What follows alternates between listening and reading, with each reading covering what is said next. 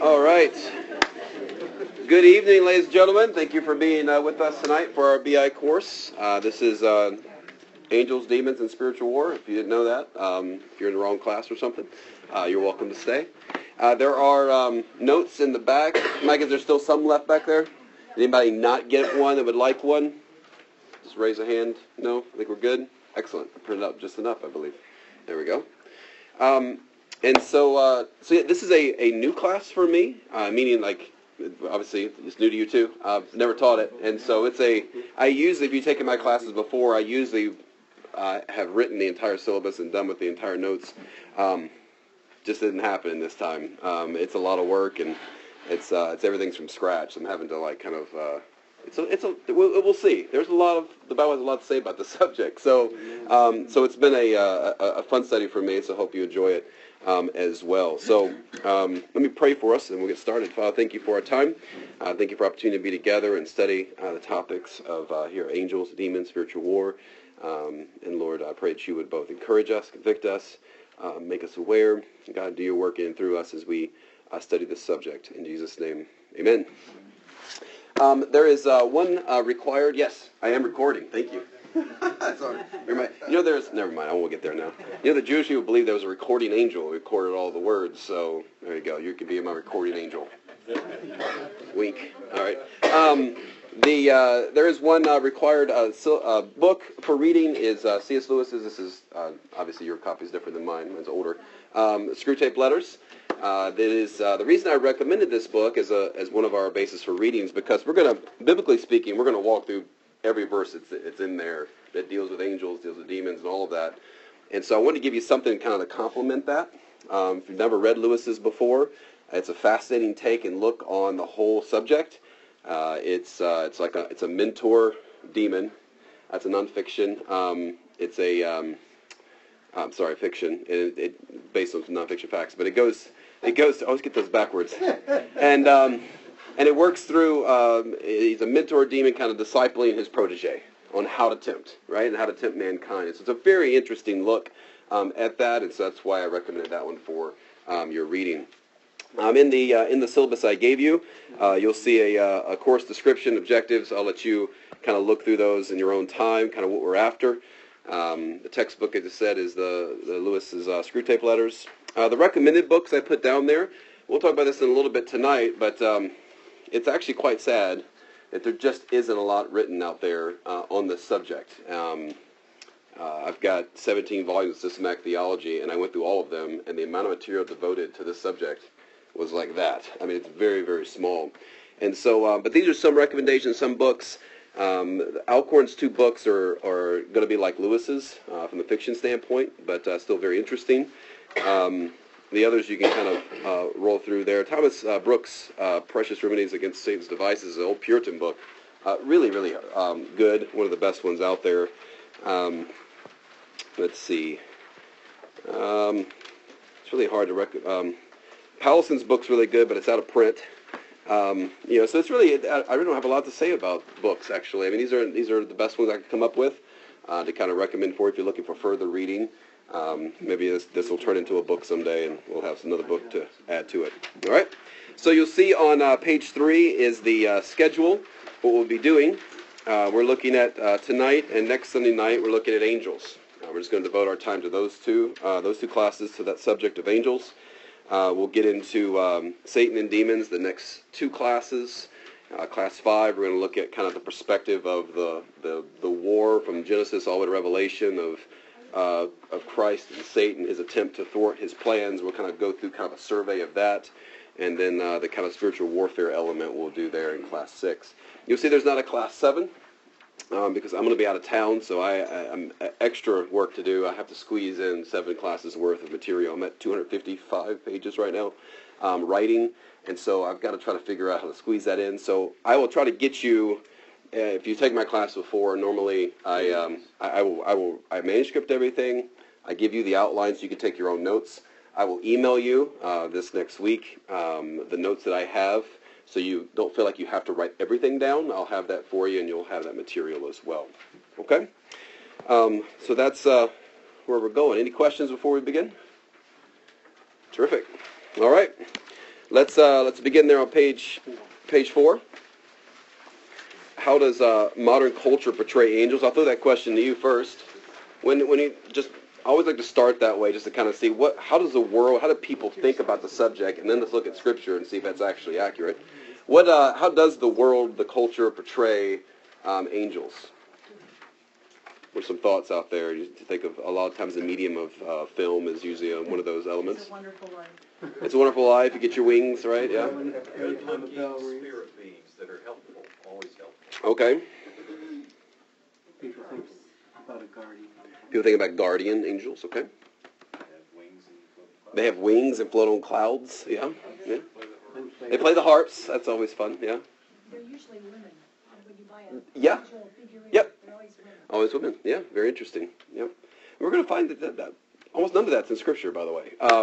But let's look at a few thoughts on this. Kind of pull some of these things you said together. They're kind of seen as I'll call it innocent, almost mythical creatures. They're not maybe real, just kind of a mythical, encouraging kind of story. Sometimes they have this otherworldly powers. They're prone to evil, and whose job is to promote mankind's agenda. Basically, it's kind of what you pull when I pull all the different films and all the TV shows and put them all together. That's kind of what it comes out to be. I'll give you some examples. Our culture is actually quite obsessed with this subject, as is the case of most people. That's why our class is full tonight. It is Pew Study of American Religious Life shows that 7 in 10 Americans believe that angels and demons are active in the world. Very interesting. Less believe in God. More believe in angels and demons being active. So it's a very interesting take on that. If you take the entertainment industry, they make a lot of movies, television shows that are geared around this subject. And they do that for a reason. They do it to make money. And it's appealing. Obviously, they do it because they realize people are going to watch it, and therefore they create it. And so that's why we find a lot of it there. Even if you look at a lot of the modern day, like Marvel, DC comic stuff, a lot of the even backgrounds, a lot of the characters are very angelic in their superpowers and things like that as you connect those two. So as you go through films, you mentioned earlier, there's Clarence, right, from It's a Wonderful Life, earning his wings. I'll give you a few of these. There's a guy named Joe Black. You meet Joe Black. He's an angel who falls in love with a woman. There's Angel Seth in the City of Angels who does the same thing, falling in love with a woman. Gabriel is a character in the movie called Constantine. He is a half-breed angel fighting condemned souls with a smoking problem. He's also doing battle against God in the prophecy as Christopher Walken. Another one, a character named Loki, is an angel, his pal. They're fallen angels sent to Wisconsin, of all places, who put... help football, apparently, because right now that's going really well. Who put the whole of existence under threat by trying to re-enter heaven in the movie Dogma. Then there's Michael the Archangel, played by John Travolta, who is Michael, ends up in Iowa. I don't know why they keep him in these places. He's as a kind of the bad boy angel, gets kicked out. There is in Legion, Michael falls to the Mojave Desert in California, cuts off his wings, decides he doesn't want to be an angel anymore. The angels of in a TV show series called Charmed, they're pacifists who serve good witches. In What Dreams May Come, Cuba Gooding plays a guardian angel who tries to help a man in heaven rescue his wife from hell. In Angels in the Outfield, angels help the Los Angeles Angels win baseball games. In The Good Place, which is a current show, Kristen Bell plays a lady who dies and basically turns into an angel, but it's by accident. She has to try to earn her stay. Those are just some of the, you start getting, this is what's out there. This is the ideas that go through mainstream. Then the Angels of Hallmark, my personal favorite. The short, chubby ones, right? The creatures with the wings, proportion size. You're like, it's like a bumblebee. Like, how does this thing fly? And carry that harp too. It's impossible. There are others that they're out there shooting people with arrows, and they're supposed to fall in love, right? Which is kind of strange. They should die from that. Most people in America think of angels as, again, cute baby cupids from ancient art or beautiful people. A very popular belief is they are people who have died, and now they kind of fly around and sit on clouds, play harps. They're nice people who turn into angels. That's what they do. Nice people turn into angels according to pop culture. They have a job of looking after us here. And again, if you get your view of angels from pop culture, you have a seriously flawed perspective because it's just not consistent with Scripture. And Scripture has a lot to say about it. About the closest I could think of coming to accurate portrayal of angels was actually some years ago. The History Channel did the Bible series. You know what I'm talking about, if you ever saw that? The angels that are like in the Old Testament, they were like tough and like that actually was more accurate to what the New Testament or the Old Testament even speaks to being angels, but it's not a normal description. C.S. Lewis, in his introduction to Screwtape Letters, some 70 plus years ago, noted how obsessed culture was about angels and how steadily their accuracy had degenerated from Scripture. He noticed in the arts how medieval paintings of Raphael had angels, they called them chubby infantile nudes, and how 19th century angels turned into soft, slim, girlish angels. And so he said the following. He said, in Scripture, the visitation of an angel is always alarming. It has to begin by saying, "Fear not." The Victorian angel looks as if it was going to say, "There, there," right? "There, there." And so it is. It's a complete different understanding, even not just modern culture, but even throughout church history, through the Middle Ages and art as well. Second question, how do other religions and cults understand angels? How do angels play a part in some of those? Anyone take a shot at that one?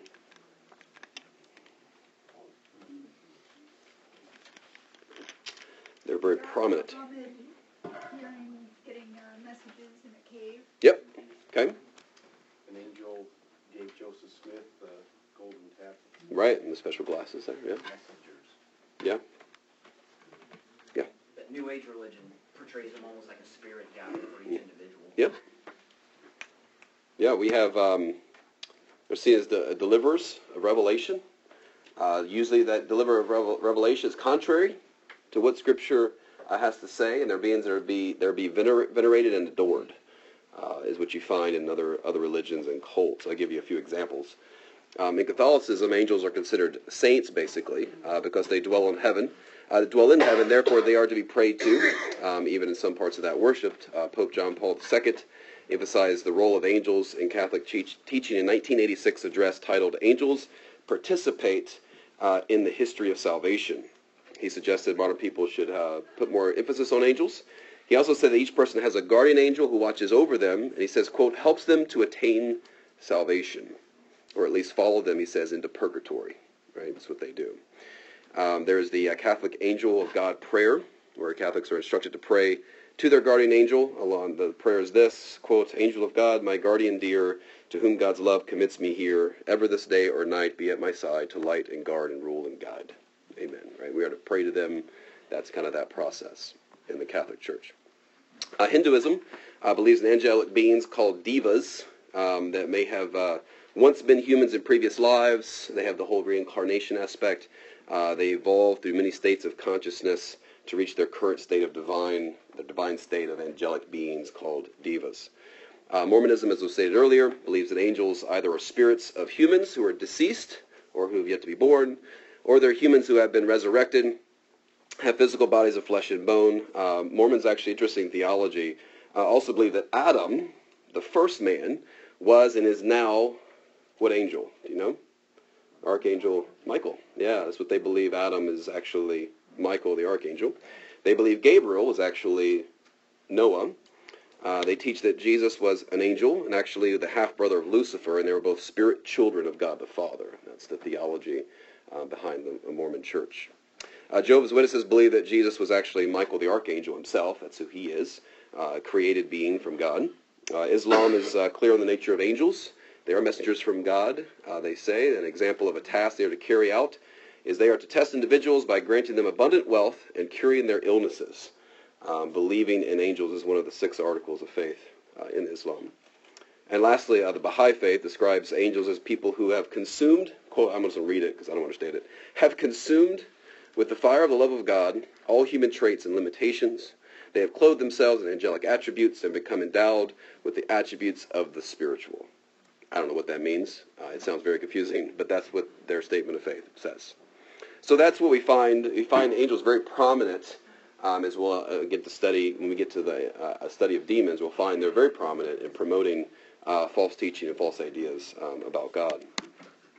Number 3, how did culture in ancient Judaism understand angels? This is getting closer to Scripture now, and that's important to understand because it's going to give some background, especially like the book of Hebrews. There's a reason why the book of Hebrews starts off with talking about Jesus being superior to angels. Ancient Judaism was obsessed with angels who were believed to be part of an intricate system who controlled things on earth. They had their kind of extra biblical ideas. They even gave them names. They had certain angels whose names, Raphael, Uriel, Phanuel. Some of those names came from the apocryphal books, which are that 400 years between Malachi and Matthew, the 400 silent years. They pulled them from there. Very interesting. They had an intricate system. They believed 200 angels controlled the movement of the stars. They believed one special angel was called the calendar angel. It controlled the never-ending succession of days, months, and years. There was a mighty angel who took care of the sea, others who took care of frost, dew, rain, snow, hail, thunder, and lightning. So they believed there was a recording angel who wrote down every word that human beings said, and that was their job, was to record those things.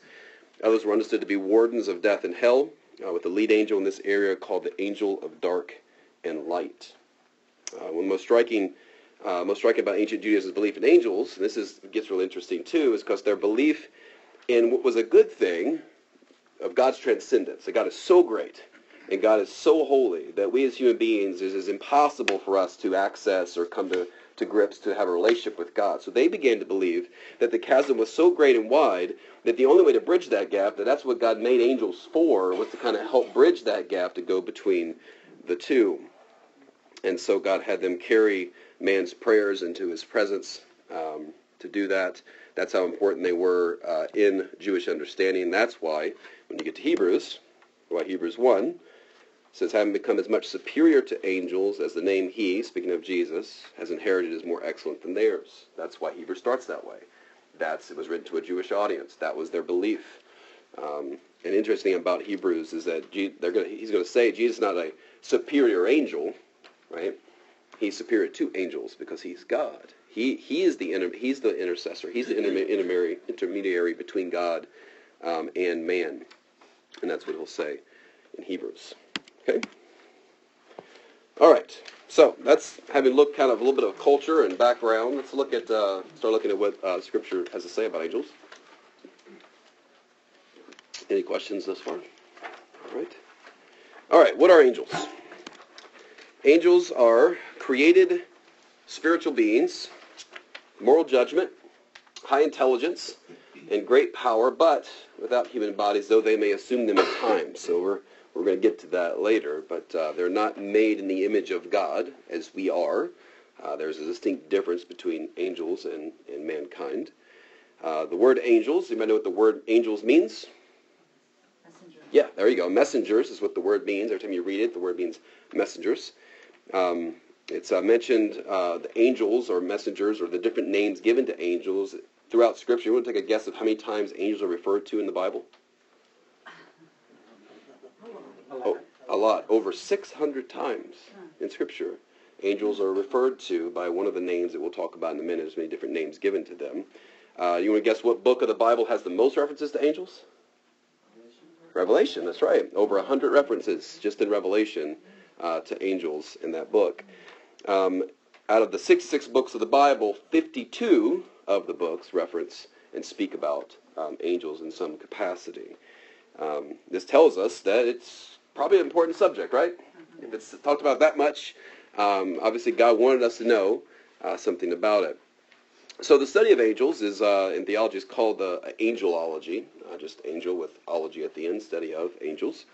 And it's it's been considered in systematic theology, which is kind of, you know what systematic theology is. It's kind of a way of taking all the scriptures on one given subject and putting them all together and coming up with that theology or that doctrine. Okay, that's what systematic theology is.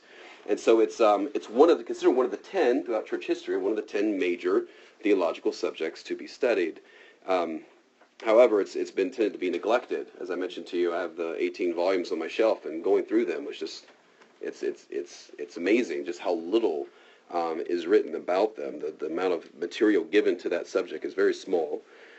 When it comes to books, it's even harder. You got to go all the way back to kind of like 13th century with Thomas Aquinas to find anybody who wrote substantially about the issue of angels prior to today. And thus, it's neglected in theology, even though they hold an important place in God's Word. And it may be some various reasons for that.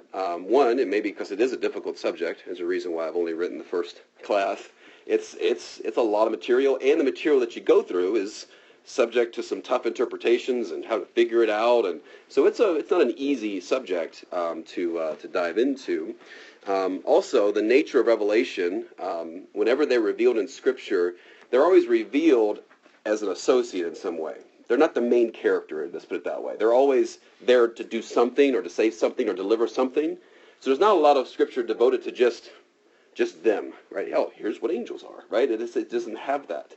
And you have like, who is Jesus? Well, that's Hebrews 1, Colossians 1, John 1. Like, you got some very clear references of passages that the whole point of the passage is to tell us that answer. You don't have one that says, here's what angels are, right? It's more incidental in some ways, and I think that's why it's become not as much written about, because they are more incidental in some ways. But they're always mentioned in the context of telling us something about God, about his nature, about his plans, about his purposes, and that's what makes it so important. The more we understand angels, the more we understand God. The more we understand God's purposes and plans and all of that. And that's why it's important. Okay? All right. Where do they come from? Where do angels come from? All right. What's that? God made them. That's correct. Yes.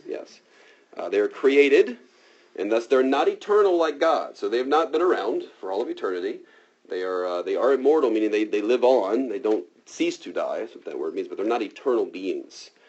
There's lots of passages that speak to the fact that they're created creatures. I'll give you a few of them. It's not an exhaustive list, but a few of them. Nehemiah 9:6 says, "You are the Lord, you alone. You've made heaven, the heaven of heavens, with all their host." That's one of our words for angels. Okay, the earth and all that is in it, the seas and all that's in them, and you preserve all of them, and the host of heaven worships you. Again, there's a reference of angels, but they were created clearly in that passage. In Psalm 148, verse 2 and then verse 5, God commands, says, "Praise him, all his angels, praise him, all his hosts. Let them praise the name of the Lord, for he commanded, and they were created." Okay, so they're part of creation. In the beginning of John's Gospel, John 1 says, "In the beginning, the Word," speaking of Jesus, "was with God, and the Word was God, and he was in the beginning with God. All things were made through him. Without him was not anything made that was made." Okay, so he made everything, and this includes in that statement angels as well. Colossians 1:16 says, "For by him," speaking of Jesus again, all things were created in heaven, on earth, visible and invisible, whether thrones, dominions, or rulers, or authorities. We believe those are references. We'll get back to that later. Different titles and for angels. All things were created through him and for him. Okay, so they were created at a point in time. Okay, we'll talk about that in a minute, exactly what that point in time was. But understand that they were created simultaneously and individually. Okay, simultaneously and individually. God's not continuing to make angels. All right, each angel was an act of direct creation. So why that's important is because they didn't descend from an original pair. Okay, like we did. Right, they're not being born, and the Scripture makes that very clear. Jesus says in Matthew 22:30, "In the resurrection, not a Mary or given in marriage, we're like angels in heaven." Okay, and they're not procreating; they're procreating beings. Okay, so they are created simultaneously, individually. They are a direct creation by God. Okay. All right. At any moment, feel free to ask a question. I will carry on. So, when were they created? Again, and this is what makes this study so fascinating, is because a lot of these answers, they're not just like, there's not a verse I can go, here's the verse. It just says it right there, right? There's inferences. We have to pull all verses together and go like, well, it looks like it's probably here. Okay. I would say most likely, angels were created on the first day of creation before the earth was spoken into existence. Okay. And if you're looking for a reference, I would say Genesis 1b. Okay. Genesis 1:1b. That's what it is. That's kind of where I believe they were created. You find, and one of the big reasons for that understanding is you go to the book of Job, and you find them at the beginning of creation. They're referenced in Job as singing and praising God for what they saw being made. Right. So obviously they had to be there for it to be made.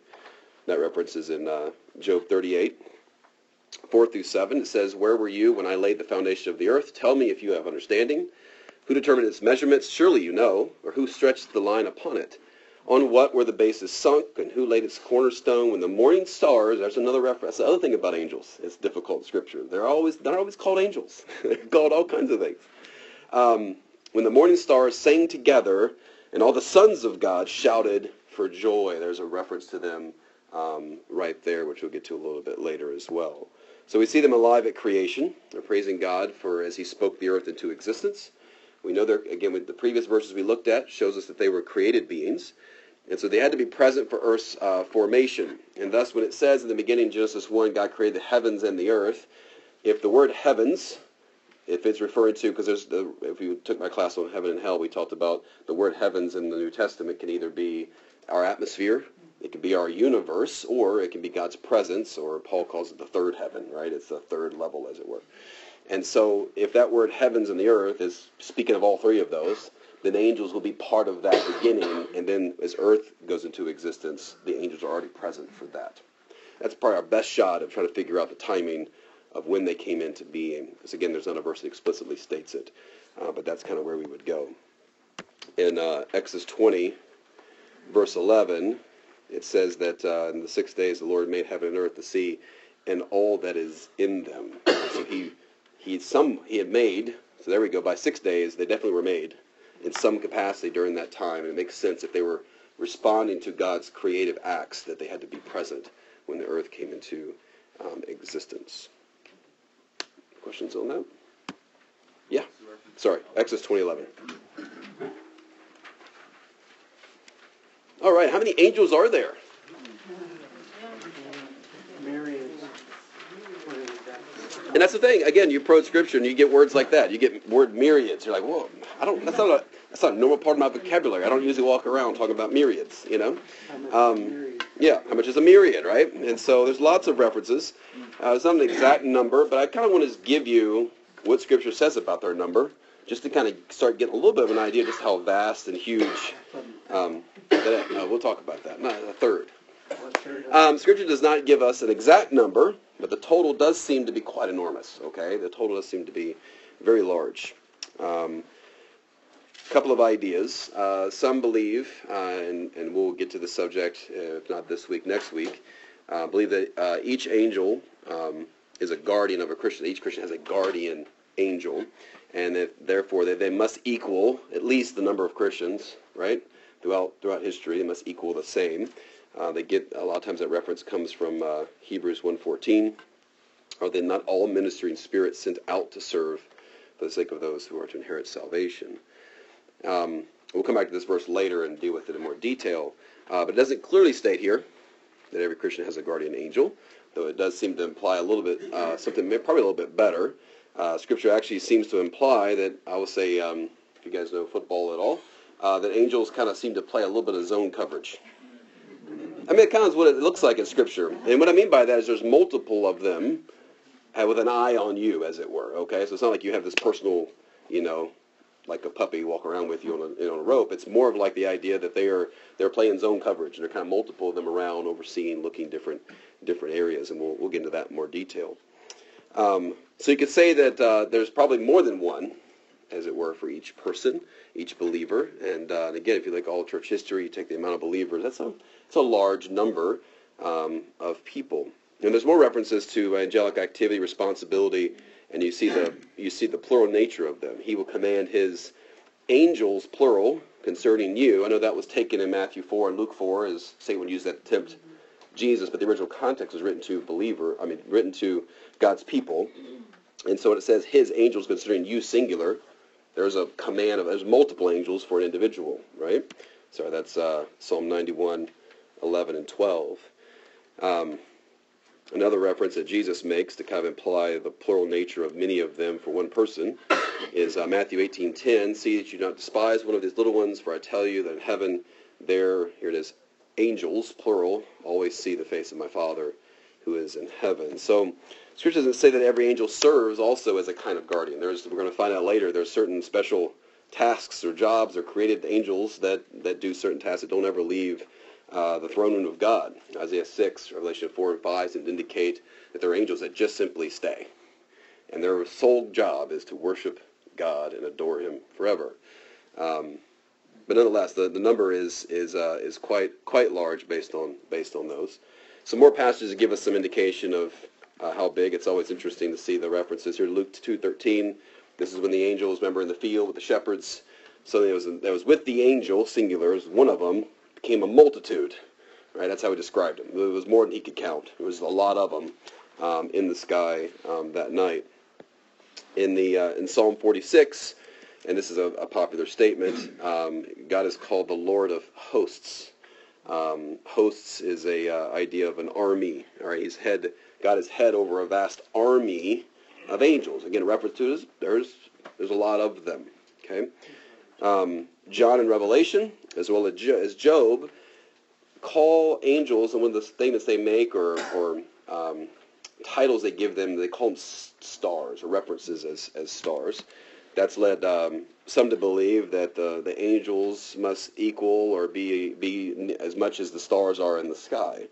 Revelation 12:3-4 says, another angel appeared in heaven, behold a great red dragon, 7 heads, 10 horns on his head, 7 diadems. His tail swept down 1/3 of the stars of heaven and cast them to the earth. There's a kind of reference to angelic beings as stars. Again, we saw this one earlier. The morning stars sing together, and all the sons of God shouted for joy. I believe those are parallelisms. So sons of God, morning stars are synonyms together. And so if you take just the stars, for example, we've so far figured out that there's at least 1 billion trillion stars. If you're going, how big is that? That's that's 24 zeros, okay, behind it. That's a lot, right? So that's a really big number. So there's quite a lot. If that's the case, if that's what people are kind of making that connection, that would mean there's a lot of them. Okay. Moses, as well as Jude, references a specific number. And it says here in Deuteronomy 33:2, he came from the 10,000s of holy ones, right? So he references 10,000 of them there in Deuteronomy 33, verse 2. And then Jude makes a similar statement. He says, behold, the Lord comes with 10,000s of his holy ones.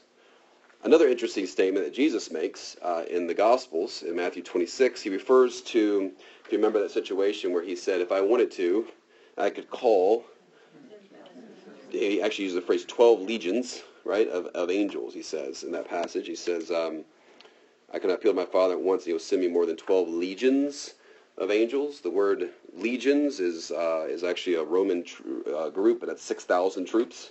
You do the math, 6,000 times 12, you come up with 72,000, even right there, right? That's interesting. He's like, I could call 72,000 of them right now, and they'd come. That implies that there's probably a lot of them, right? It's a lot of them. John in Revelation and Daniel as well, both of those books are really important books for our study. Speak of the number of angels as the word myriads. You know what myriad means?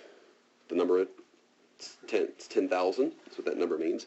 And Daniel even references it as 10,000 times 10,000, which is 100 million, right? So again, just a number, every time we get in Scripture, it just seems like a very large mass number of them. Revelation 5:11 there, you see numbering myriads and thousands of thousands. Again, John's got so many he's looking at. It's like, I'm not even going to take a shot at counting how many this is.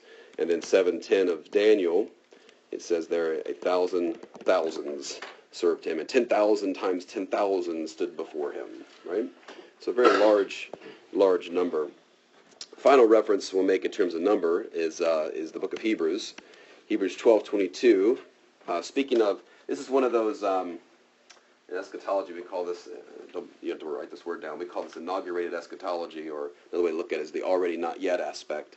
And what that means is there's a sense of, like you read Ephesians 2, like we have been raised with Christ.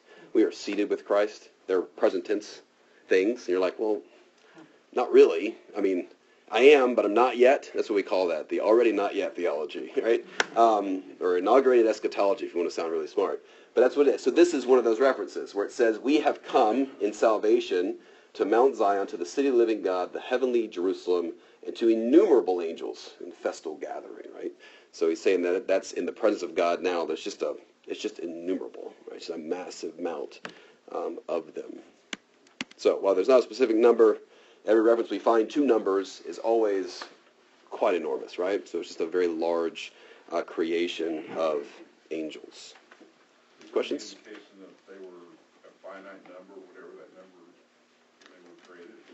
It does seem, we said earlier, like when they were created, it does seem like they were created and that's it. It's not like a manufacturing line of like there's more of them being popped out.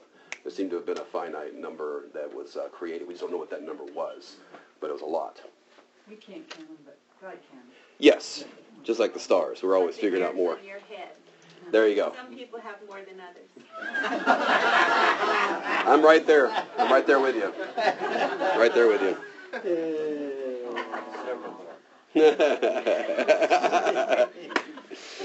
All right. So on that theology terminology that you use, Inaugurated eschatology, yes. all we have to remember is it's present tense for us. Right. We call it, we call it the already not yet. That's the easy way to remember it. In other words, there's things that are true about us already. Like we're already, you go to Ephesians 2, it's not one day we will be raised with Christ. It's that we already are. We already are. And we're already seated with him. So we're already there, We're already there. but not yet. That's as good as done when God. Right? I mean, it's like looking from God's perspective, because he's outside of time. It's like one of those things like we're already there, Right. but we're not yet. Okay. Right? That's what that means, yes. All right, classifications. All right, there are two major classifications of angels. The Bible references the holy, or another word they use is elect angels, who serve God to this day. And there are fallen angels, also known as demons, sometimes referred to as evil spirits. Those are some translations or words, at least in the ESV, that is used for that. So both holy angels and fallen angels, interesting enough in Scripture, this is the other part about the study that's interesting, they share similar descriptions or titles. Their names, you'll find, are similar, indicating our belief that they all once were holy angels. God didn't create fallen angels from the beginning, that they had to have fallen, and then we get to Satan and demons, we'll talk about that aspect. They're called rulers, authorities, powers, thrones, dominions, those words are used, but sometimes those references to those terms are used for holy angels, sometimes the references are used to refer to fallen angels. Interesting, right? So it just, again, shows us they probably all were, and we believe that, they all were created as holy angels and that some of them fell, and that now the rankings, as we'll look about later, almost like a battalion or like a group, is they're in order, and there's some kind of structure to them even within that. Some verses that talk about that. We have here Mark 8:38, Jesus speaking. He says, the Son of Man also be ashamed when he comes in the glory of his Father with, there he calls them the holy angels, right? So there's a separation. He's just given an adjective to describe what angels that he is talking about, implying that they're unholy ones. 1 Timothy 5:21 says, in the presence of God and of Christ Jesus and of the, here it is, the elect angels, I charge you. So there's another description or adjective given to angels, in which ones. Luke 8:2, also some women who had been healed of evil spirits and infirmities. Mary, called Magdalene, from whom 7 demons had gone out. So there's evil spirits, demons, as references to different kinds of spirits, right? Hebrews 1's going to talk about ministering spirits that are on the angelic, the holy side, and there's evil spirits, as Jesus references here. 2 Peter 2:4 says, God did not spare angels when they sinned. So there we go, there's a reference to some sort of fall that took place. I cast them into hell and committed them to chains of gloomy darkness to be kept until the judgment. We'll deal with that verse in detail when we get to demons. And I already mentioned this one, Colossians 1:16. Again, the thrones, dominions, rulers, authorities seem to be references to angelic beings more so than human beings. All right, so here's a question that people ask. I know people have asked me this one too. Maybe you wondered this one. Can angels move from an unfallen state to a fallen state today? In other words, there seems to be some reference to angelic beings sinning, as we just saw in 2 Peter. Is that still going on? Like, are there still, like, people, how do we know? And that's always the answer to that question, and that's a complicated answer because we have to look at a lot of passages to get it. I would say this, well, Scripture doesn't give a definitive answer. In other words, it's not a verse I can point you to be like, here it is. It says it right here. It does allude to the fact that all angels, I'll say, were confirmed in their moral state after the fall. God preserves the holy elect angels and will not redeem the fallen evil angels. Okay? I'll give you a couple reasons why I believe that. I think the best way of answering this question is actually to answer a different question that will help us. And that is, what if God could redeem fallen angels, and angels could still fall. Well, first of all, we have no reference to that at all in Scripture, right, of that ever taking place. Second, there's no record of demonic repentance at all. Matter of fact, the opposite. They are said to confess right theology, but still understand that they're condemned. James 2:19 says, "You believe God is one, you do well. Even demons believe and shudder." They affirm right theology. They're not changing states in terms of what they're in. Matthew 8:29, they cried out when they saw Jesus, "What have you to do with us, O Son of God? Have you come here to torment us before the time?" Okay, speaking of judgment. They understand there's no changing sides here, right? There seems to be the reference there. Another reason we would say this is that Revelation seems to speak of, and we looked at this in our class on the destiny of mankind, we talked about that Revelation speaks of the state of humanity in eternity being sealed.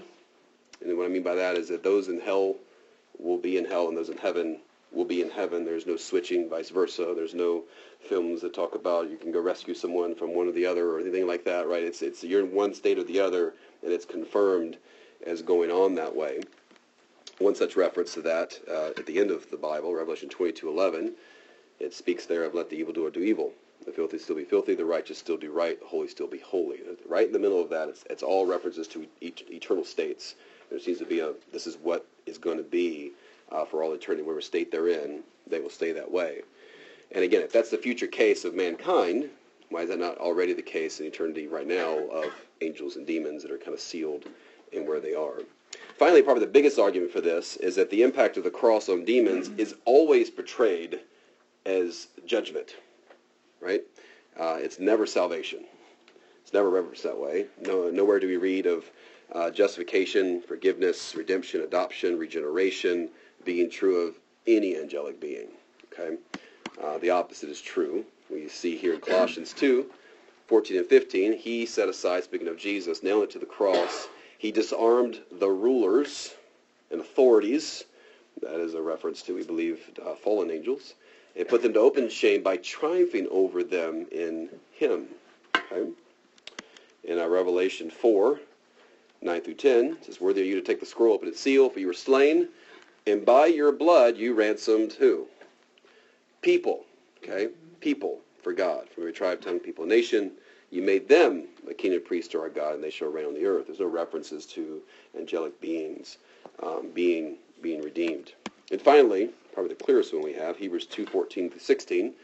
"Since therefore the children share in flesh and blood, he himself likewise," speaking of Jesus, "partook of the same things, that through death he might destroy the one who has the power of death," that is the devil, "and deliver all those who through fear of death were subject to lifelong slavery. For surely it is not angels that he helps, but he helps the offspring of Abraham."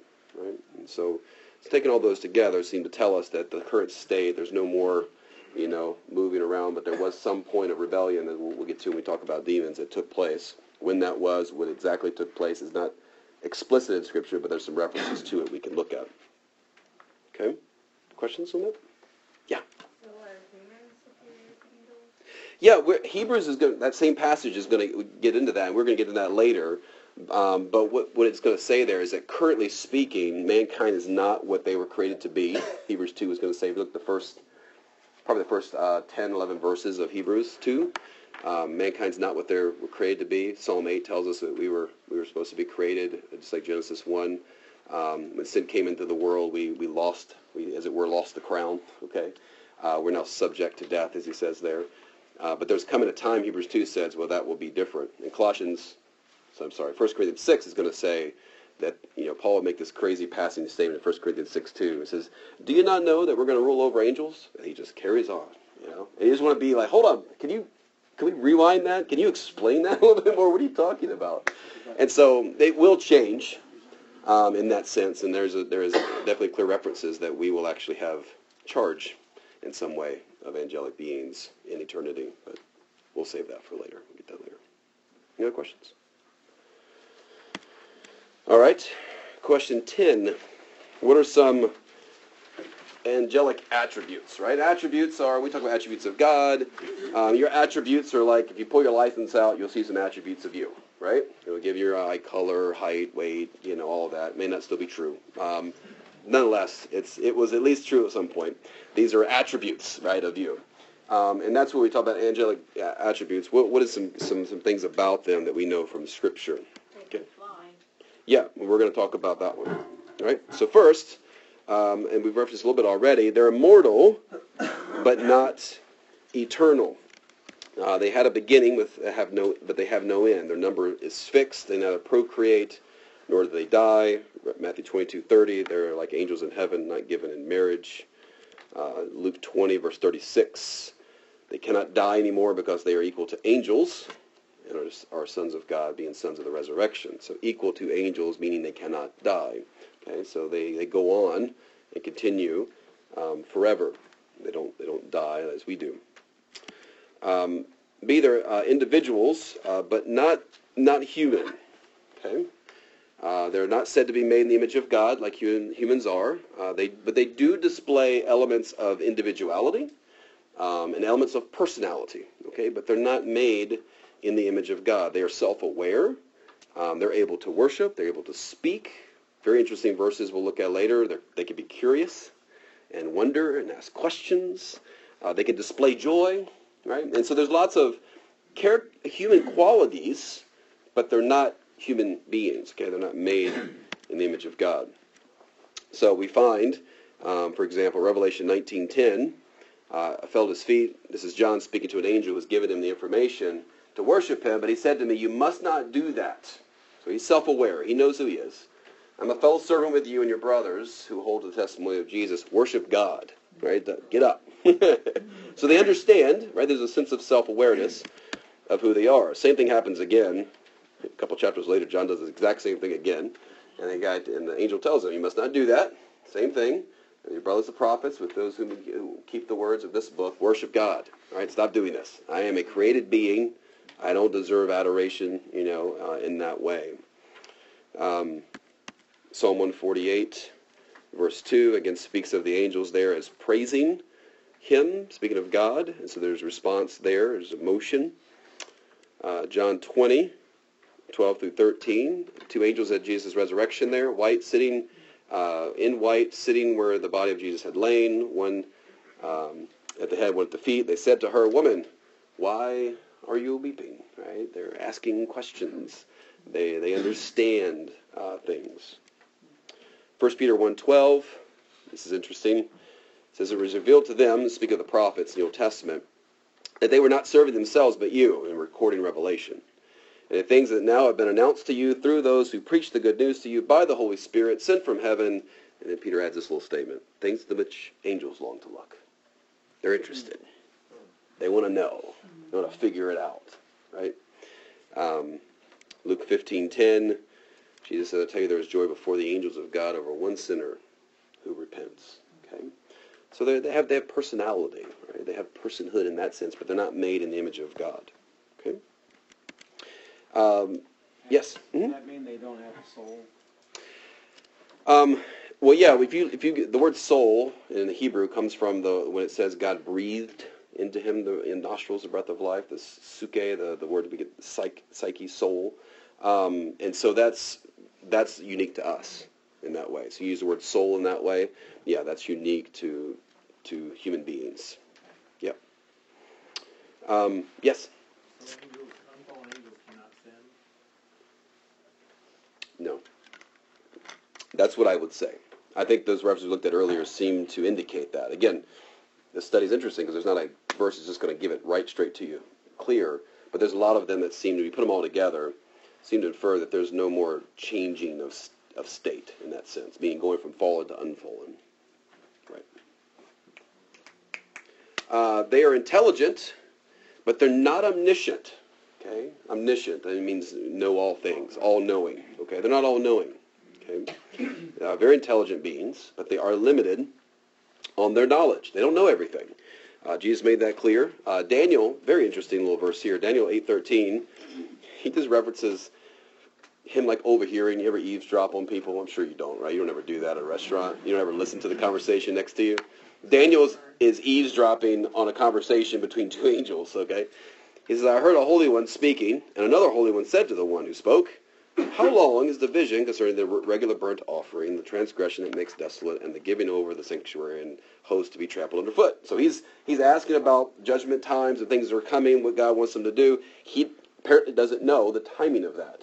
And that's consistent with how Jesus would describe them. He says in Mark 13:32, concerning that day or that hour, no one knows. This is speaking of Jesus' return, not even the angels.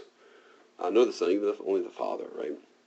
And so they don't know everything there is to know. That's why they're inquisitive. That's why they're learning. That's why they long to look into things. They're powerful beings, but they're not omnipotent. Omnipotence is the word we use, meaning all-powerful. Okay, they don't have unlimited power. They grow weary. They need strengthening. Scripture seems to indicate. They grow discouraged and need encouragement. Not even the highest of the angels, Michael, also known as the archangel, is self-sufficient or omnipotent. Okay, so Daniel makes a few references to this. And if you're really interested in the angel, I'll tell you what, Daniel, you read Daniel, there's a ton of references to things. Daniel 10:13 through 14 says, the prince of the kingdom of Persia. There's a lot to unpack there. I'm going to save it, all right? But there's who that is. The prince of the kingdom of Persia withstood me. This is the angel speaking. 21 days. Here we have some reference to angelic conflict, okay? Fallen and elect angels, some kind of conflict. He's delayed, this holy angel, by 21 days. But Michael, one of the chief priests, came to help me, for I was left there with the kings of Persia, and came to make you understand what is to happen to your people in the latter days. So it's clearly they're not omnipotent, right? There's some resistance that took place. Also in Daniel, chapter 10, verses 21 through the 11:1, it says, but I will tell you what is inscribed in the book of truth. There is none who contends by my side against these except Michael, your prince. It's a reference to Michael as an angel. It's another word for angels, prince. As for me, in the first year of Darius the Mede, I stood up to confirm and strengthen him. The text seems to refer back to Michael, this angel speaking, having to help Michael in that way. And so there is, again, angels need strengthening in that way. Okay? Also, angels are said to be, and it's clear in Scripture, they're said to be subservient to God. What I mean by that is they are dependent upon God, both for their strength and also for the job in which they are to do. All power they do have is in service and in command of God himself.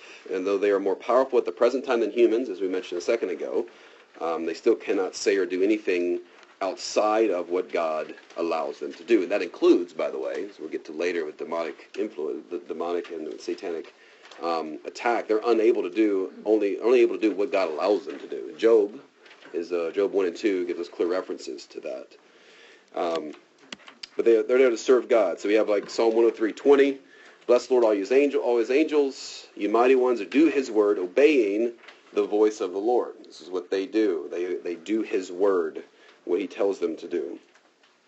2 Peter 2:10-11 says, speaking of false teachers, bold and willful, they do not tremble as they blaspheme the glorious ones. There's a reference to angels again. I hope you've seen there's a lot of titles in the Bible given to them.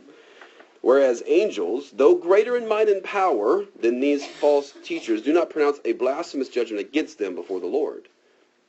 The inference to that is that they're unable to only do what God allows them to do. They can't take things into their own hands. All right, contrary to, again, the films I mentioned to you earlier, all of them have angels who just kind of take things in their own hands, right? They're able to do what they want to do. The Scripture doesn't say that. They do have personality. They do ask questions. They do experience emotion. They do grow weak, but they're not able to take things into their own hands and do anything apart from what God has them do. But they are referenced as being extremely powerful. They are used by God to carry out judgment in destroying cities, nations, even kingdoms. Here's a couple of references to this. Genesis 19:13, and they showed up at, remember Sodom and Gomorrah? And they showed up there with Lot. We are about to destroy this place. This is the angel speaking. Because the outcry against his people has become great before the Lord has sent us to destroy it. It's interesting. So they have that power that God has given to them. 2 Kings 19, verse 35, and that night the angel of the Lord went out and struck down 185,000 in the camp of the Assyrians. I love the old King James version of this verse. You ever read this before? Go read the King James version of that. Because it just says, and behold, they woke, and they were dead. It's like they woke up, like, oh no, we're dead, you know. You got to read it. It's a pretty funny translation how they did that. Acts 12, verse 23, immediately an angel of the Lord struck him down. Remember this context? This is Herod speaking, remember? And people were praising him, oh, the voice of God and of an angel. And all of a sudden he received that praise, and an angel struck him down because he did not give God the glory. He was eaten by worms and breathed his last. Speaks to definitely there's some angelic power, right, that is there. Also, angels are said to be able to move large stones that took many men to move. They interlocked prisons, influence weather, shake walls, whatever that God wants them to do. In Matthew 28:2, there was a great earthquake. An angel of the Lord descended from heaven and came and rolled back the stone and sat on it. If you remember the context, it took at least 4 soldiers to roll that stone, and then one angel just went, doo-doo-doo-doo, just rolled it right over, you know, and then sat on it, which I think is funny. Just going to sit here and hang out for a minute. Acts 12:7, behold, an angel of the... What's that? Yeah, the rest. Yeah, the rest. It was a hard rock to move. An angel of the Lord stood next to him, and a light shone in the cell, and he struck Peter on the side and woke him. It's like he poked him in the side. Get up quickly, and the chains fell off his hands. So they were able to go into that prison, set him free in that capacity. Acts 12:7, sorry. I made that reference quick. Another one is Revelation 7:2. I saw another angel ascending from the rising of the sun with the seal of the living God. He called with a loud voice to the 4 angels who have been given power to harm earth and sea. So there we go. See, they've been given power, a very specific task. Their power is not limited, but it is very strong when God wants them to do what he wants them to do. Isaiah 6:4 says the foundation of the threshold shook at the voice of him who called. So that context, verse 3 of that verse, remember, the angels are circling around the throne of God, and they're crying out, what? Holy, holy, holy, right? It's Lord God Almighty. Whole earth is full of his glory. And it says the foundations, so the whole foundation of the temple shook, right, at the voice of them saying that. So you get some inference to, whoa, it's a pretty strong and powerful, that's a powerful voice right there, right? So we get those in Scripture. But again, they're not omnipotent. They're not unlimited on their power. They're quick, but not omnipresent. Okay, they can't just be everywhere at once. Again, hopefully you're starting to see, they don't have the attributes of God in that way. They are quick, but not omnipresent. They have spatial movement and temporal limitations, though they are apparently pretty quick. Daniel 9:21 says, while I was speaking in prayer, the man Gabriel, whom I had seen in the vision at first, came to me in, here he describes it, swift flight at the time of the evening sacrifice. So he was quick. In Revelation 14:6, I saw another angel flying directly overhead with an eternal gospel to proclaim to those who dwell on earth, to every nation, tribe, and language, and people. So again, we find some sense of speed that's going on there. Sorry, Revelation 14:6. Another attribute, letter F there, spirit beings, but not flesh and bone. Okay, angels are called in Hebrews 1:14 ministering spirits. Okay, spirits. They also, this is interesting. Again, if you were to my class on the destiny of mankind, we talked about this. We talked about when a Christian dies, they're meeting the presence of the Lord, and they await their resurrection of their bodies. Yet at the same time, they have a lonely body. I don't know. They have a temporal, we call it an intermediate body, basically, in heaven, because they have physical characteristics currently in heaven. They're still recognizable. They are able to do things, and so same way with angels, there seemed to be some kind of angelic, heavenly body that they have, but it's not a physical human body, though at times they appear very human in Scripture. And so we find that reference I made a second ago, Hebrews 1:14, that they are ministering spirits. Interesting thing about that, even though they are spirits, they are able, we just saw that a second ago, they're able to touch, if God so allows it, right? Daniel 10:10, behold, a hand touched me and set me trembling on my hands and knees. So in that context, it's an angelic being touching Daniel. We saw that already with Peter in the prison. He poked him right in his side. In Ezekiel 2, 9 and 10, it says, when I looked, behold, a hand was stretched out to me, and behold, a scroll of a book was in it, and he spread it out before me. So there, all those references, obviously, are to some physical nature. He's rolling out a scroll. He's able to touch it. So even though they're spirits, they have physical characteristics at the same time. Okay? Letter G. They're invisible, but not always. Right? They're usually unseen. Okay? But sometimes God allows their presence to be known and seen.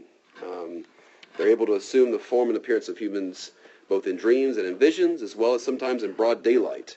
We see that with the case with Abraham, we see that with Moses, and we see that with Mary. In Genesis 18, they appeared as strong men, right, in Genesis 18, and they were apparently men at that time. Other references we find is Numbers 22:31. The Lord opened the eyes of Balaam. Remember Balaam and the donkey? We'll come back to that one a little bit before we end our class tonight. Opened his eyes and saw the angel of the Lord standing in the way with his sword drawn in his hand. So he didn't see him. Remember, he didn't see the angel at first. Then all of a sudden, or if that was an angel, maybe it wasn't. And so he saw him. He didn't see him at first, but then his eyes were open to be able to see it. My favorite ones here, 2 Kings 6:17. Elisha prayed. It's a whole story there of he's surrounded. His camp is surrounded, him and his servant. The foreign kings come in and they're surrounding their entire place. And he's like, oh no, we're done for. And Elisha's like, all right, Lord, can you open his eyes for a moment and let him see? And so the Lord opened his eyes of the young man, and he saw, and behold, the mountain was full of horses and chariots and fire all around Elisha. Right? So there's times where God opens eyes to be able to see what's going on. That's always there. It's not like it wasn't ever there. It just was like a different realm, would be the best way to describe it. Daniel 9:20 and 21, while I was speaking and praying, confessing my sin, the sin of my people Israel, presenting my plea before the Lord my God for the holy hill of my God, while I was speaking in prayer, the man Gabriel, whom I had seen in the vision, at the first came to me in swift flight at the time of the evening sacrifice. So again, he's able to be seen, and he's even called the man Gabriel. Right? There's a description. Obviously, Daniel sees him as human form. And Hebrews 13 seems to indicate that sometimes angels take on human form, and we don't even know it, right? Very interesting verse. Hebrews 13:2. Do not neglect to show hospitality to strangers, for thereby some have entertained angels unaware. Right? All right. Letter H. The Bible describes angels, this is contrary to pop culture, as wingless. They don't have wings. But they very rarely do they. I mean, there's only 2 references in Scripture to any angelic beings having wings. There's times where the reference is flying, and we imply that, they must have wings because that's all we know. Flying, you must have wings. Well, no, not necessarily. There's only, out of 600 plus references to angels, again, only 2 references to any of them having wings. And it seems to be the only ones that do are the ones that are actually permanently in the presence of God even now. Okay? So Isaiah 6:2 gave a reference here. Here's the seraphim. We'll come back to them later. Each had 6 wings. 2 he covered his face. 2 he covered his feet. With 2 he flew. Okay, so there's some angelic wings for you if you were really wanting those. They're there. Ezekiel is the other reference. Ezekiel 1:5-6. Probably a very similar creature here. 4 living creatures. This was their appearance. They had human likeness. Each had 4 faces. Each of them had 4 wings. Okay, so those are only references we find to wings. Okay, contrary to pop culture. Also, what's interesting in Bible is that every time they appear, in their appearance, they are male. No, it doesn't say anything negative about you ladies at all. I'm just giving you what the Bible says of just their appearance. They're always male. And again, someone mentioned earlier about the pop culture, they're always female. This is exactly opposite of Scripture. They A, don't have wings, and B, they're not female, in appearance at least.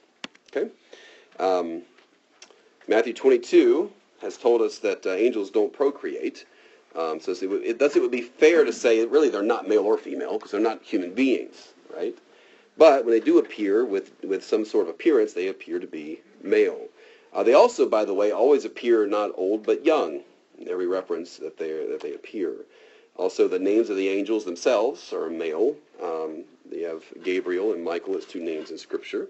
The only possible difference, the only reference you can have to possibly being female is Zechariah 5:9. So people will go to that one and be like, see, there's female angels, or at least appearing female.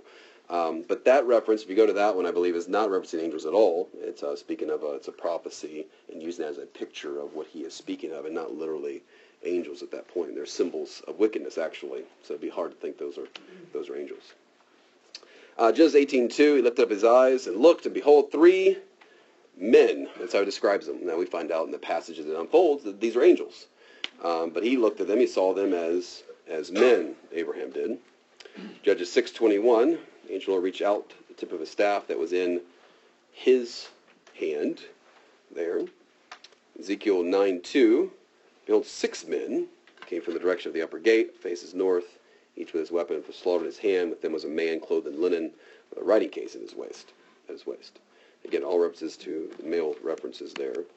And then Revelation 12:7, the war rose in heaven, Michael and his angels fighting against the dragon, his angels. Okay? So there seem to be male characteristics when they are seen. Another one is they induce fear, not joy. That's again kind of, it's again not Clarence here. I mean, that's not kind of what's going on. Whenever someone encounters an angel, it always produces a sense of awe and even fear. Many times the encounter results in angels having to calm a person down when they get into there. There's emotional and mental agitation. There's fear and loss of composure. I'll give you a few references to this. Daniel 8:17 and 18 says, he came near to me where I stood. This is an angel. And when he came, I was frightened, and I fell on my face. He said, understand, O son of man, that the vision is for the time of the end. When he had spoken to me, I fell into a deep sleep with my face to the ground. And he touched me and made me stand up. Right? So he just collapsed. In Luke 1:12-13, Zechariah was troubled when he saw the angel, and fear fell upon him. Remember, he's in the temple, and he sees the angel, he completely freaks out. The angel said to him, don't be afraid. Right? He has to say that, because obviously the reason he has to say that is because he's afraid. Okay? He can sense that. He can see that. Luke 2, the shepherds out in the field. They were out there keeping watch of the flock by night, and the angel of the Lord appeared to them, and the glory of the Lord shone around them, and they were filled with great fear, and the angel said to them, fear not. Right? They always have to say that, because that's their appearance. And they do, again, they appear so majestic and powerful when they are seen that they even induce a sense of worship. And we saw that already with John, right? There's a reason why John fell at his feet to worship him. I mean, there was something about this creature that was majestic, that the creature has to go, no, worship God, don't worship me. Okay. Any questions on some of those attributes? Next week we're going to get into like what they do. Okay, and we'll look at all the passages of Scripture that speak to what they do. Let's look at what are they called. I mentioned earlier, I've already mentioned a few of these, but the names that are given in Scripture. So there are many names given to angels, and really the names are descriptive of their nature and responsibilities, and they tell us about God's purposes, plans, and character. There's a reason why there's all these different names. They're telling us something about them, right? They're giving us some qualities. The first reference, and most common reference that we're using mostly in the class, actually, is just simply the word angels, which we said was the word, come on now, you can do it. And we said the word angel means what? Messengers, right? So that's the one we understand normally. The very name describes the core, really, of their responsibility and their created purpose. They are messengers. They're God's messengers. And the message can be in Scripture one of hope, as it was with Mary or Zechariah, or it can be a message of judgment, as in the book of Revelation. Right? The delivery is the same, the deliverer is the same, but the message changes based on what God wants to give. Again, angel is the most common reference that we use in modern culture, but it's not, by the way, the most used description of angels or title of angels in the Bible. Acts 7:30 is a reference to Moses in the before the burning bush. It says that an angel appeared to him in the wilderness, right? Another title that we've seen already is the title Sons of God. And this title indicates the personal nature of the angels, how close they are to God. We see this in Job 38, where they're there rejoicing at seeing God speak the word into being. They are not now It's important to understand they're not literally sons of God biologically, okay? That's not what he's speaking about. But they are sons, as in part of his creation, okay? Also, angels will never be sons of God like we can be through faith in Christ. There is no son of God through redemption. They're just titled sons of God to talk about the intimacy, the closeness that they are with God. One of them we have here, Job 1, the sons of God came to present themselves before the Lord. It's a reference to angels appearing before God. Another title given to them is the holy ones. This represents, tells us about their sinlessness.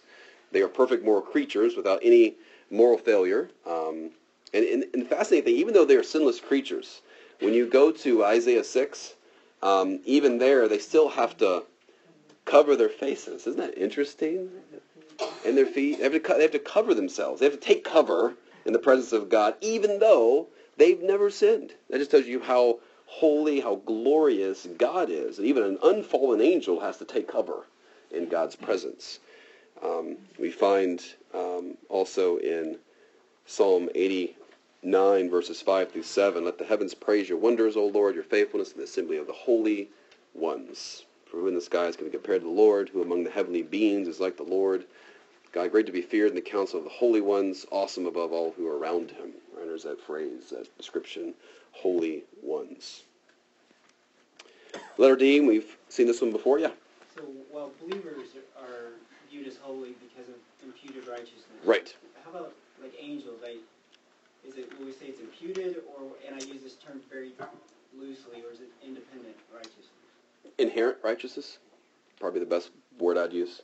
It's not in the Bible, that word's not, but our description of it would be, yeah, inherent. They were just created as holy beings. They didn't earn it in any fashion. They weren't given it, other than God declared it when they were made. But there's no sense of it. They somehow got, they had some kind of scale they moved up on. Right? Spirits, as we've seen already, Hebrews 1:14, they are ministering spirits, again, though they do assume bodily form at times. They are talked about as ministers in that same passage. They just describes their task and their relationship to us as believers. Their core relationship to us is to serve us, while their core relationship to God is to convey his word and carry out his orders. They're to do. Psalm 104, verse 4, describes them as messengers, winds, as ministers, as flaming fire. Right? It may speak to their speed as well, the flaming fire aspect, winds. But they are ministers. Another description in the Bible is the word hosts. Anybody know what the word hosts mean? We don't use that word in language very often today, but It's a group of them or whatever. yeah, it's a group. What's that? A big number? It's actually, if you listen to like worship music sometimes, like Chris Tomlin had a song out called God of Angel Armies. You ever heard that? That's what it is. Host is armies. That's why he uses that translation. Then it'd almost be better if the guys translate it that way. It'd be helpful probably for most people to understand. But he's the Lord of armies, the Lord of angel armies. That's what the word hosts mean. And actually, that is the most popular reference to angels, above even the word angel in Scripture. It's used, the term Lord of hosts is used 232 times in the Bible. Pretty popular statement. And again, it gives us the idea that angels are, as you could say, almost like warriors who are in constant war, conflict with demons, and we'll get to that later in our class. Again, most widely used description in all of Scripture. There's legion size. Legion size, yeah, there you go. Legion size, what did we say? 600? I forget now. 6,000, that's right, 6,000. I was thinking of John 18 today. Yep. And so there we have all of his hosts, his warriors almost. You could use that word there if you'd like. James 5:4 says the same thing. The cries of the harvesters have reached the ears of the Lord of hosts. And they're always referenced, when it's referenced as Lord of hosts, it's always some almost judgment in that passage, right? It's the Lord of hosts. He's the Lord of angel armies, bringing wrath, bringing justice in that way. James 5:4, sorry. Thrones, dominions, rulers, and authorities is another description that seems to represent kind of an order. of angelic realm that God has. We have armies, and we have Army, Navy, Air Force, Marines, right? And we have organization, structure, and all of that. Well, I like to think that's maybe an image of God in us that kind of reflects what he did with angels. That's exactly what the Bible seems to indicate, that there's some rank, and there's order, and there's responsibility, even among the army of angels. We find that Colossians 1:16 again, thrones, dominions, rulers, authorities. One of the last one there is very interesting. We'll call them watchers. The Bible calls them watchers. This description speaks of angels as almost like supervisors employed by God and governing the world. Okay, they're empowered. Some of them are empowered, authorized to mediate God's purposes, especially when it comes to judgment. In Daniel 4, the title appears 3 different times in the context of judgment on Nebuchadnezzar. The New Testament counterpart seems to be, when you go to Revelation, this title, Watchers in the Old Testament, like in Daniel, seems to parallel the description of the angels that bring judgment in Revelation, kind of similar roles. Just like in the Old Testament, like Isaiah 6 and Revelation 4, you have the same description of angels, but different titles given to them, seraphim, and then you have living creatures in Revelation, but they're doing the same thing. So it's probably the New Testament. This is the Old Testament counterpart to the angelic beings who bring judgment in Revelation. You have Daniel 4:13. Again, here he is. And behold, a watcher, a holy one, came down from heaven. They're watchers. They're looking at you, right? Daniel 4:17. Sentence by the decree of the watchers, the decision by the word of the holy ones, to the end that the living may know that the Most High rules the kingdom of men and gives to whom he will, set over its lowest of men. Okay? All right. Well, let's look at that. How are they organized? Well, I'll say first of all, there seems to be a special assembly. Okay? If you're like a teacher, you have special assemblies, okay? God has special assemblies. It seems to be consistent. Bless you. That was like violent. There used to be somebody in that chair. It used to be. They're gone. Blew right through the wall. The majority of angels are described as having a regular assembly before God. And they're seen in Scripture as reporting to God in Job. They're seen as getting assignments in Hebrews 1.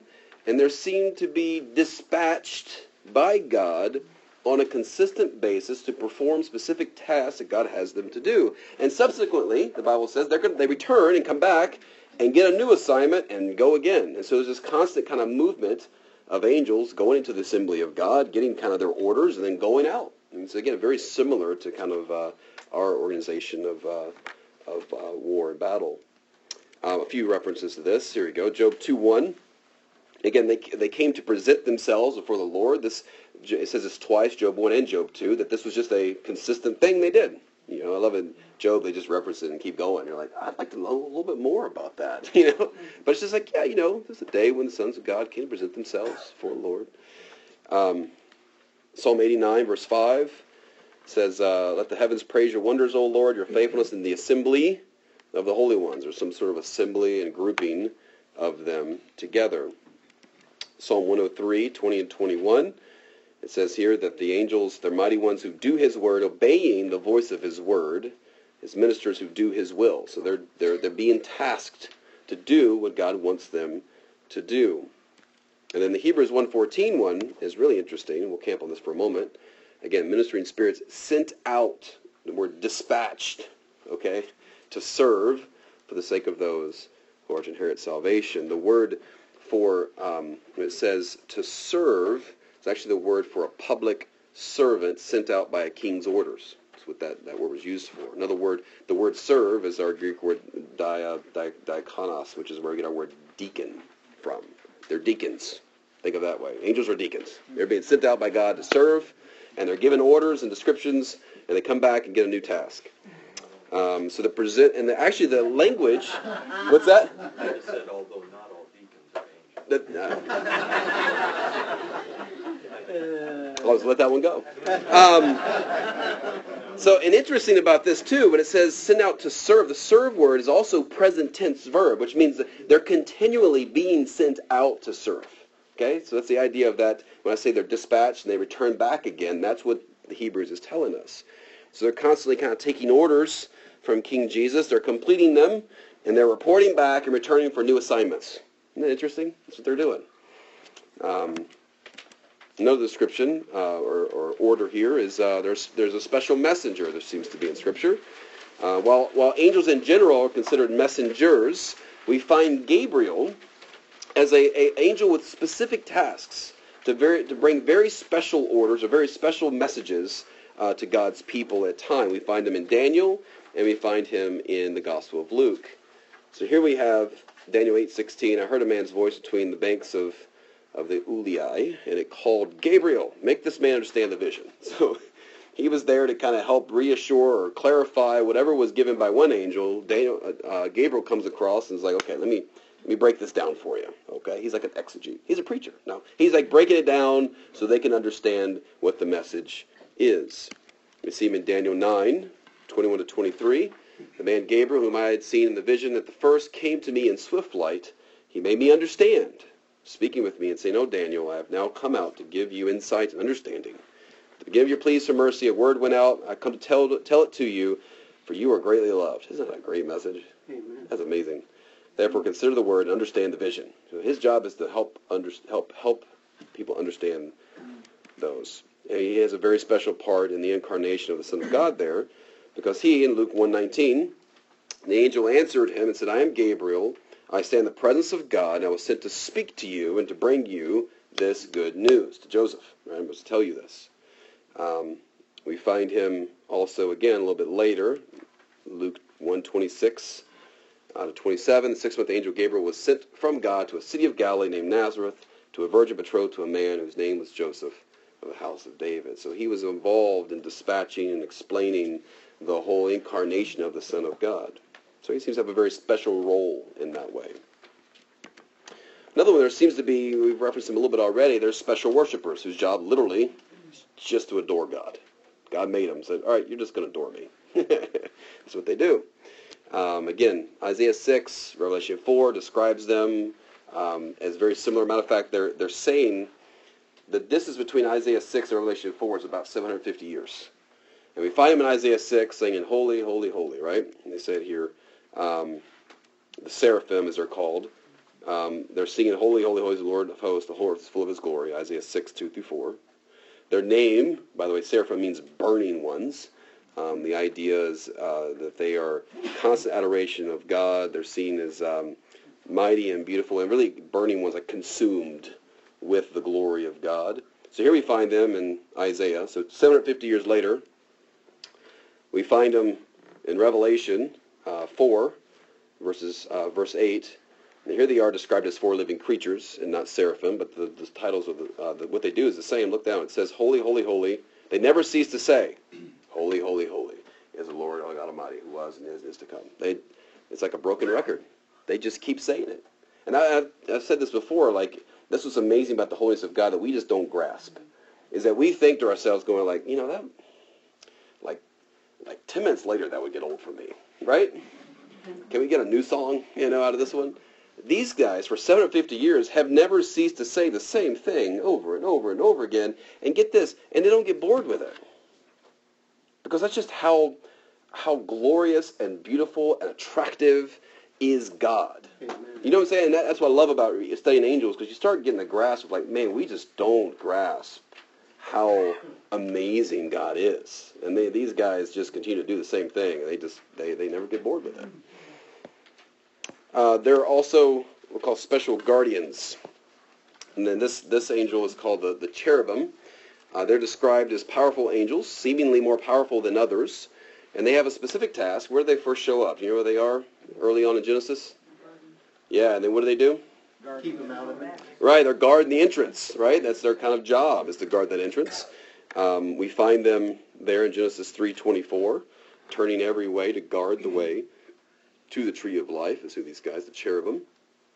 They actually have a specific task of guarding the entrance of the Garden of Eden, and, interestingly enough, I'll call it flanking God in battle formation. They're always next to him. Whenever he moves out as the Lord of hosts, the Bible describes these guys as being like on his right and his left.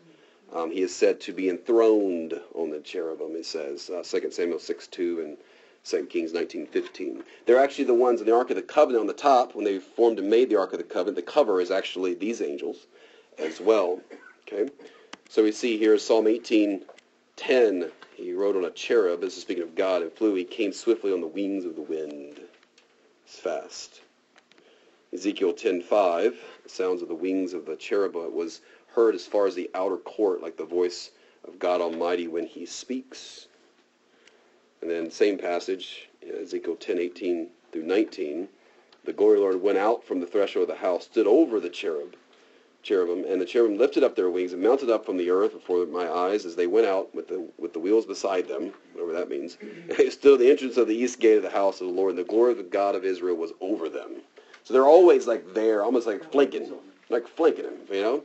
They're his wingmen, okay? So they are on both sides. There's a special warrior we find. The special warrior Michael is described as an archangel, is one of the descriptions of him. That's a title of rule and authority. They're called his angels in Revelation 12. So there's some sense of he's the chief leader here, commander. He's also called in Daniel the chief prince. So he's kind of a warrior angel and leads the angels out to battle against demonic forces. Here they are here in Revelation 12:7. They're called his angels. In Jude 1, verse 9, very interesting.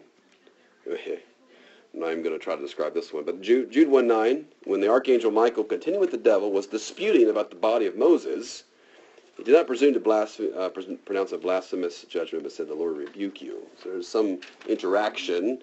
What all is going on there specifically, I'm not going to be able to help you out tonight. I'm running out of time, but I would love to describe it another time. But nonetheless, there is some kind of conflict there. He's definitely a representative as a leader of the angels.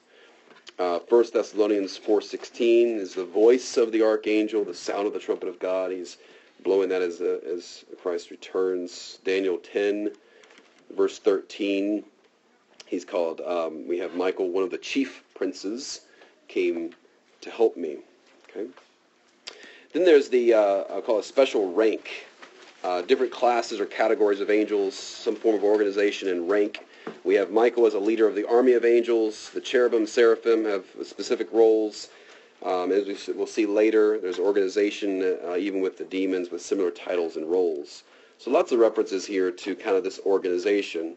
Ephesians 1:21, above rule and authority and power and dominion. There's some descriptions there.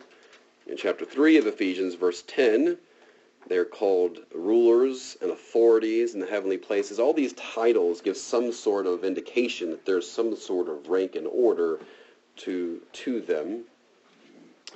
We've already seen Colossians 1:16. Again, there are thrones, dominions, rulers, and authorities. Colossians 2:10 says Jesus is the head of all rule and authority, and even that context seems to be to angelic beings, not just rule and authority in general. And even Romans 8:38, there seems to be here the idea of things present, things to come, powers, height, depth. Nothing can separate us, even if it says angels or rulers, any of those things describing those angelic beings. Okay? All right. Any questions? I'm gonna have to save this one because I want to take some time on that last question because there's a lot the Bible has to say about it. Okay, so we'll save this one for next week. We'll pick it up from there. Small one. Yeah, go for it. Talk about the guardian angel. Yep, the cherubim. Mm-hmm. When a believer dies, Mm-hmm. does our guardian angel escort us to heaven? I will get to that next week. Okay. I am. I'm gonna talk about that because there's a passage in Luke 16 that seems to infer that. Yes, ma'am. I love the stories that you hear, like some stories of people for their faith and had Christ's command angels around them. Yes. People witness. I've got quite a few of those for you. I'll share next week. Like starry swords, like Yep. like type the people, like Yep. spitting the truth out of them. Yep. It's awesome. Yep. The power of Jesus Christ. Yeah, and so I'm going to share some of those with you next week, and we'll look at that. All right. Well, God bless you guys. Thank you so much for being with me tonight. We'll pick up this question next week with a whole more set of questions to deal with angels specifically. We'll look at a lot of their tasks. What actually are they doing specifically in relationship to us? Okay? So thank you. God bless you guys. You're dismissed. Thank you.